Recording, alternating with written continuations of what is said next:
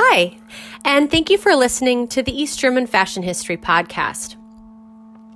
New episodes are published every Tuesday, and if you're looking for a good weekend read, tune in on Fridays for our Got a Hot Minute book reviews. They're fast, 5 minutes, done. So a few things to consider before we delve in. When we're looking at East Germany and its fashion culture, it's really important to think of the cultural filter that we're peering from and the historical context of what we're looking into. For an example, as a West German-born American with no personal experience of having lived in the German Democratic Republic, it's important that my sources remain objective to and with great sensitivity towards East German perspectives and voices. One particular matter of concern is refraining from any underlying sense of nostalgie. Nostalgie, as defined by the anthropologist Daphne Berdahl, represents loss, belonging, solidarity, and at a time that differentiates Aussies or East Germans. Still others find the products of nostalgie appealing as reminders of the daily hardships that they had to overcome through the collapse of socialism. And nostalgie in all of its forms does not entail an identification with the former GDR state, but rather an identification with different forms of oppositional solidarity and collective memory. And it can evoke feelings of longing, mourning, resentment, anger, relief, redemption, and satisfaction, often within the same individuals. So to put it frankly, it's basically a, quote, longing for the down-to-earth aspects of a bygone era, if not a collapsed political belief system in itself. And for more on that, you can check out the Deutsche Welle article, which I will post on that. So nostalgie has become a trend among tourists with special shops that sell products from the former GDR and parties where music is played. But we also have to consider that the injustices committed by the regime, that remembering the GDR period is always accompanied with a sort of ambivalence. So throughout this series, I'm going to try to avoid any romanticized notions that would evoke any idea of nostalgie, since it's not my past and it's not a past that I can identify with at all. For more on this, I recommend reading Nostalgie and the Politics of the Future in Eastern Germany. It is also important to differentiate how we speak about East Germany, which East Germany connotes a time and a place, that time being October 7th, between October 7th, 1949 and October 3rd, 1990, and that place being the German Democratic Republic, which was a part of the Eastern Bloc, versus when we talk about Eastern Germany, which is a geographic marker. And lastly, while I try to keep my beliefs private, this podcast reflects no political leanings. While anti-fascist, this is not pro-capitalist, anti-capitalist, pro-socialist, anti-socialist, or wherever on the spectrum between capitalism and communism one's values lean towards. If nothing else, this is just an examination of one of the many often overlooked histories from the study of fashion, at least from an American vantage point. So, where does it all start? Well, I want to begin with an easy-to-follow framework of some hard facts and dates under which the fashion culture of East Germany had came into its own. We're going to revisit key dates leading from the fall of World War II and up to the creation of the German Democratic Republic. So let's begin with May 7th, 1945. Germany and the Nazis officially surrendered to the Allies, knowing defeat was imminent. At this time, the Soviets were approaching the capital of Berlin from the east and the Allies from the west.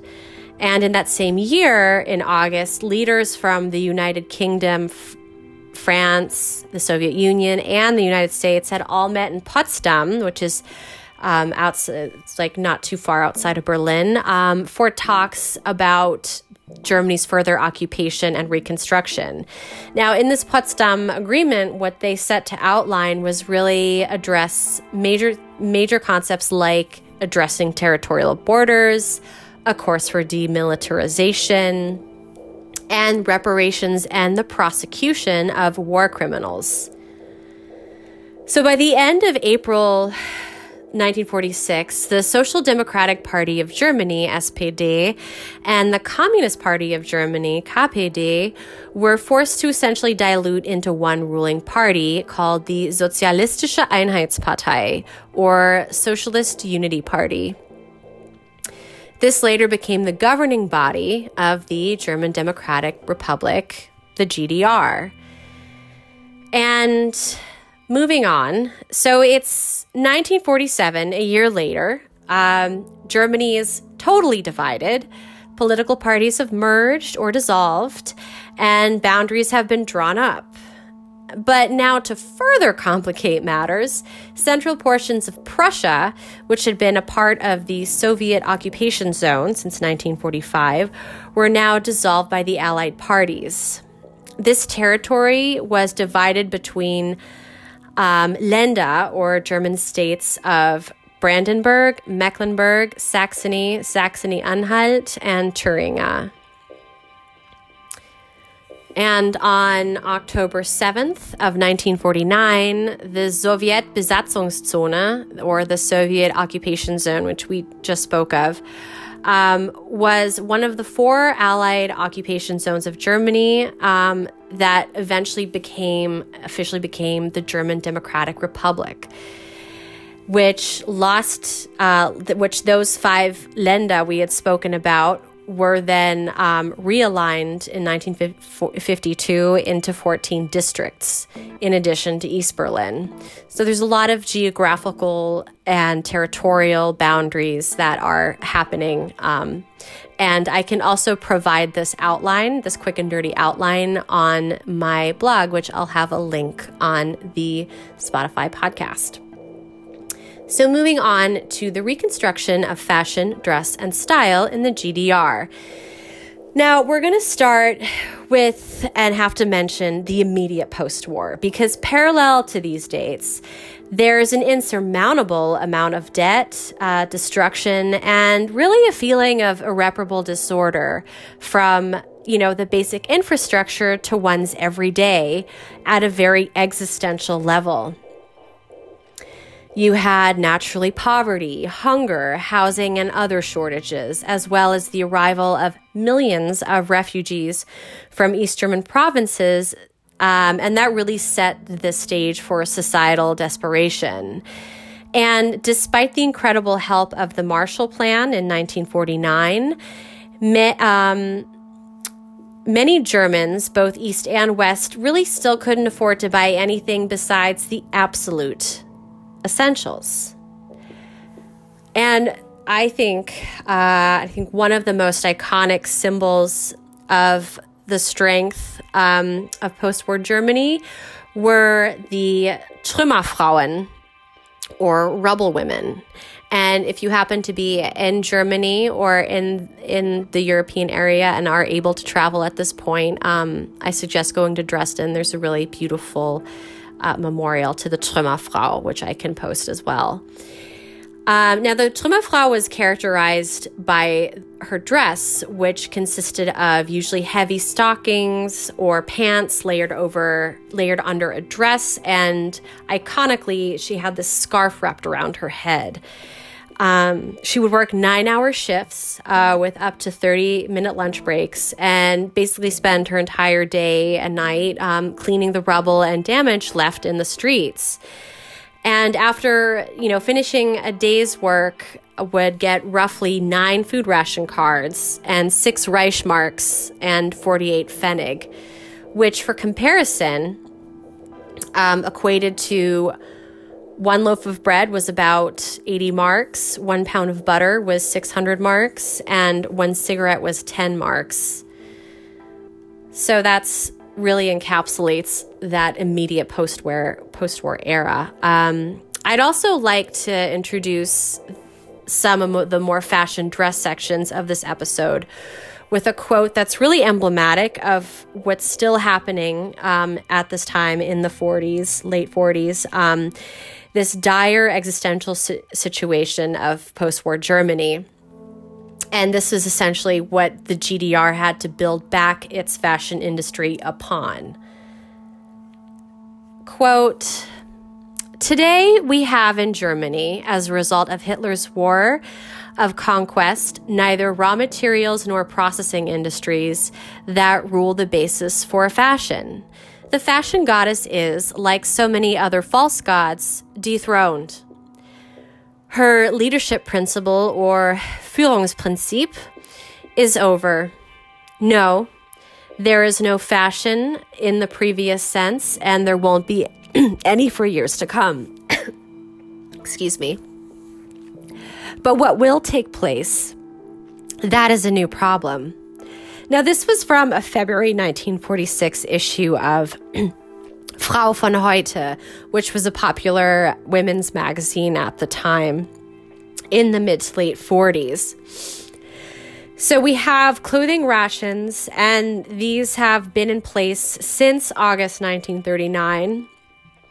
And I just want to rewind a bit because shortly before the war of August 1939, before World War II, there was this common theme of creating new from old. And in fact, I have a clipping from a July 28th, 1939 issue of Die Dame. Die Dame was basically the dominant fashion magazine of Nazi Germany. And this one article had an article with the title Sommerkleider aus Mobilstoffen, which basically translates to summer dresses out of upholstery textiles. So this practice had been going on for years now out of necessity. And this concept of creating something old from new definitely continued into the post-war years. Was even featured in a September 1945 fashion show, which we'll get to in a minute. And but I really want to talk about this one specific element from a 1948 issue of Frau von Heute. And this is the late 40s, in which they're saying, quote, "In this year, we wear everything that fits and suits us and has survived the chaos of war. When someone inquisitively looks at the new summer dress mode from old curtains, then we just laugh coyly over our shoulder and say, yes, that is now the latest." So with that in mind, it was only natural that the Flickenkleid trend had a whole new meaning. Now, what is the Flickenkleid? Well, from tablecloths to uniforms, military bed sheets, these would create patchwork dresses. And this was really an effective adaptation to post-war Germany's shortages and sheer austerity, as patterns would often be published in consumer magazines and were considered, quote, inspiration. But this Flickenkleid trend and necessity, it was dress at that point, was for the German Democratic Republic, this idea of making a new from old concept was naturally fraught with political dissent. And it was East German Marxists that believed that this was really helping to enable the, quote, unreasonable and fickle moods of fashion, which in itself is a problematically capitalist concept. That being said, though, and we'll explore that this notion will swiftly fade into obscurity, because fashion and dress as an expression was really an expression of the health and wealth of the socialist state. After all, we have to think about this, that, the German Democratic Republic was also seen as the Soviet Union's child prodigy or show pony. So it would be likely to assume that the idea of saving face in every aspect, and that would be considered fashion, is a socialist imperative. The assistant director of the German Fashion Institute, which we'll talk about this organization next week, Walter Kahl, asserted that dress was the most visual manifestation for the success of the GDR, and also really affected the, quote, mood of our population. He really impressed that fashion's agency was really to epitomize the strength and the potential of the state by saying that, you, quote, measure the state of our development in a large part by the impression that they, foreigners, receive from the offerings, the street scene, and clothing of our people. Because essentially, poor quality clothing, he surmised, would, he would say, one will speak disrespectfully about us. One will say that they can't even dress themselves properly, and yet they want to construct socialism. Because people are inclined to really measure the value of one or the other society, and they starting out with the things in their daily lives and those external world of appearances. So saving face is a huge theme that I think we'll see permeate throughout the course of understanding East German fashion history. While the GDR was, a total revolution from what came before, though, of course, many of the same values that persisted within consumer culture were to prevail. And one of these values, which is integral to the strength of East Germany, was the idea of the consumer citizen. The consumer citizen was really obligated to be discriminatory and selective, and using their buying power to force the industry to improve its offerings. It was seen as, a vote in GDR consumerism was a vote for the GDR and a vote for this planned economy, which they've set up. And it really showed, the capability of their socialist textile industry.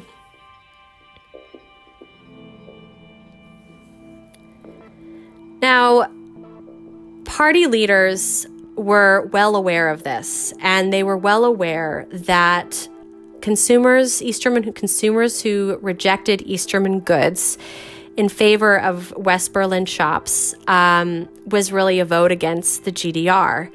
And the political success of the GDR largely depended on its supply of consumer goods. And these goods were not only to fill essential needs, but also had to appeal to the consumers' various desires. But, we're coming right out of World War II. The East German fashion textile industry is already in a really rough shape, and for a slew of reasons. You had the disposition and mass execution and murder of a Jewish workforce and business people. You had the destruction and the Aryanization of where many factories were damaged during the war, and then they had to be converted into wartime production. You had a division of loss of territory in the East, a flow of East German refugees to the West. You also had a silk industry, and that silk industry was mainly in the West. So a lot of those fibers that they were making were synthetic. And lastly, of course, you had unimaginable shortages of raw materials. I mean, before the war, Germany had imported its entire supply of cotton and a large portion of its wool. But since the Soviet zone wasn't able to afford it, these materials, they had to continue with the domestic production of rayon. And while they had the capabilities, they didn't have all the full capabilities. And a lot of this rayon was in very poor quality. And because of specific chemical preparations, there were a lot of difficulties in the process. And that led to completely halting the production of rayon. Because of that, you had increasing imports of cotton and wool from the Soviet Union, and that was usually low grade. And as we know, low-grade cotton and wool of low quality would produce a poor yarn. And then if you mix that with inferior dyes, that really causes drab colors that are just going to bleed out through the first washing. So they really had a huge bevy of concerns and issues that they had to ship into shape and figure out how to produce something that was successful and appealing to consumerist desires. And that's really how the East German fashion industry was beginning to become restructured. In terms of how it was organized, the central government, we're talking like 1952 here, and the central government oversaw at least 15 regions. That was 200 districts, and those orders would be passed down from the central government into regions. You then had, the clothing and textile trade and distribution of the GDR was really constructed of two major parts: wholesalers and retailers. First, you had state-owned wholesalers, or Großhandel, which were organized into 6 central ware offices, and they would report to the Ministry of Trade and Provisioning.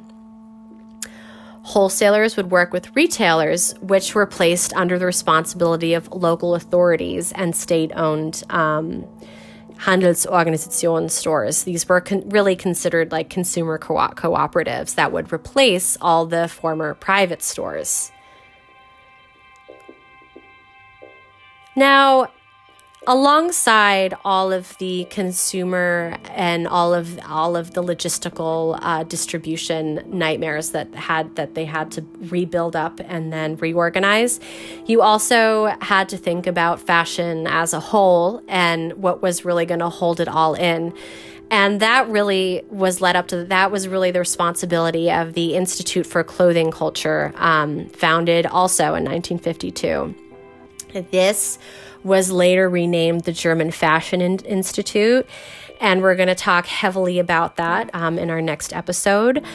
But this was really the centralized institution, and they were tasked with everything from designing, the marketing and facilitating the production and the distribution of the fashion line of the GDR.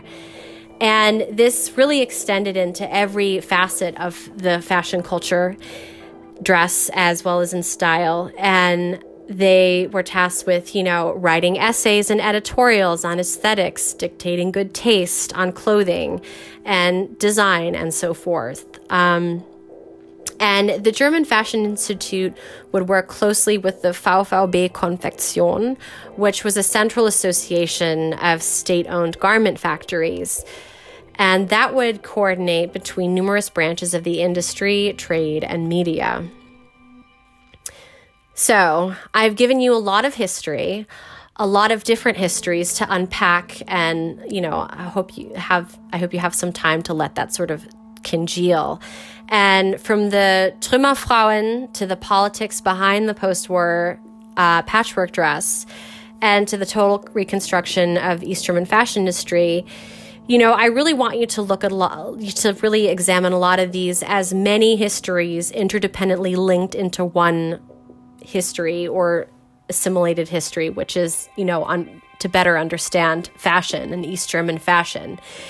And next week, I, really can't wait to start delving into the evolution of East German fashion culture and looking at the German Fashion Institute, as I'd mentioned before, but also a really beautiful publication. It was called Sibylle Magazine, and this was the dominant fashion publication of East Germany. And then finally, we're also going to talk about Heinz Bormann, who was known as the Red DDR. If you like more from this episode, I'll be posting weekly bibliographical recommendations on the blog.